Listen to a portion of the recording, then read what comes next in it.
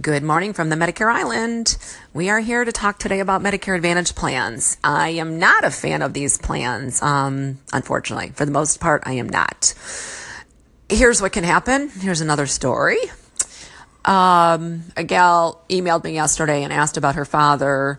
He is not being covered for his Breo, for his asthma treatments. Breo is a pretty expensive inhaler, and it's costing him now $400 a month because as of January 1st, he didn't know that his Medicare Advantage plan was no longer going to be covered this medication. It fell off the formulary. So what happens is a lot of people at the end of the year for the formularies for the Medicare Advantage plans just aren't looking. They're not looking ahead to see if something's going to change on their medications. And when they're not looking, this is exactly what's going to happen. Can happen, I should say. It's not automatically going to happen. But people that have Medigap and disconnected from their Part D drug plans have the ability in the fall, at least we can check their drugs and we can make changes accordingly. But it's not affecting their health care portion of the plan.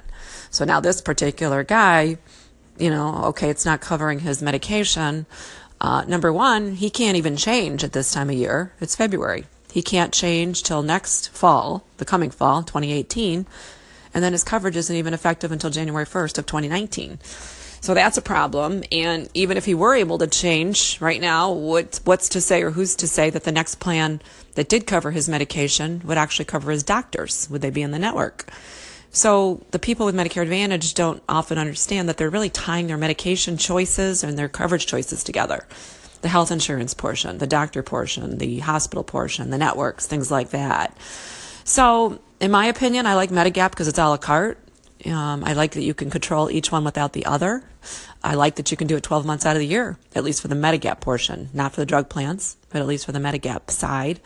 And it just seems to offer more control on our end. So all we can do in this case is to give him some advocacy prescription program, people that we know, some tools like discount drug cards, resources that we've developed over time just with people across the country. We can give them all of that, but we just have to kind of help him along until the fall where we can make some changes for him. So it's hard. It's very smart people making the same mistakes. And I am not saying I don't like Medicare Advantage plans at all. I like them for people like the other lady I called yesterday. She said that she can't afford the $200 a month that she's paying for Medigap right now. And she can't. And it's very unfortunate. But she also can't change until the fall too. So we can kind of downgrade her, if you will, in terms of a different plan and kind of, again, crutch her along. And maybe she has to choose a Medicare Advantage plan for the pricing in the fall. But we'll find out when we get there. So, again, just pay attention to what your clients have, what you have, what you see out there.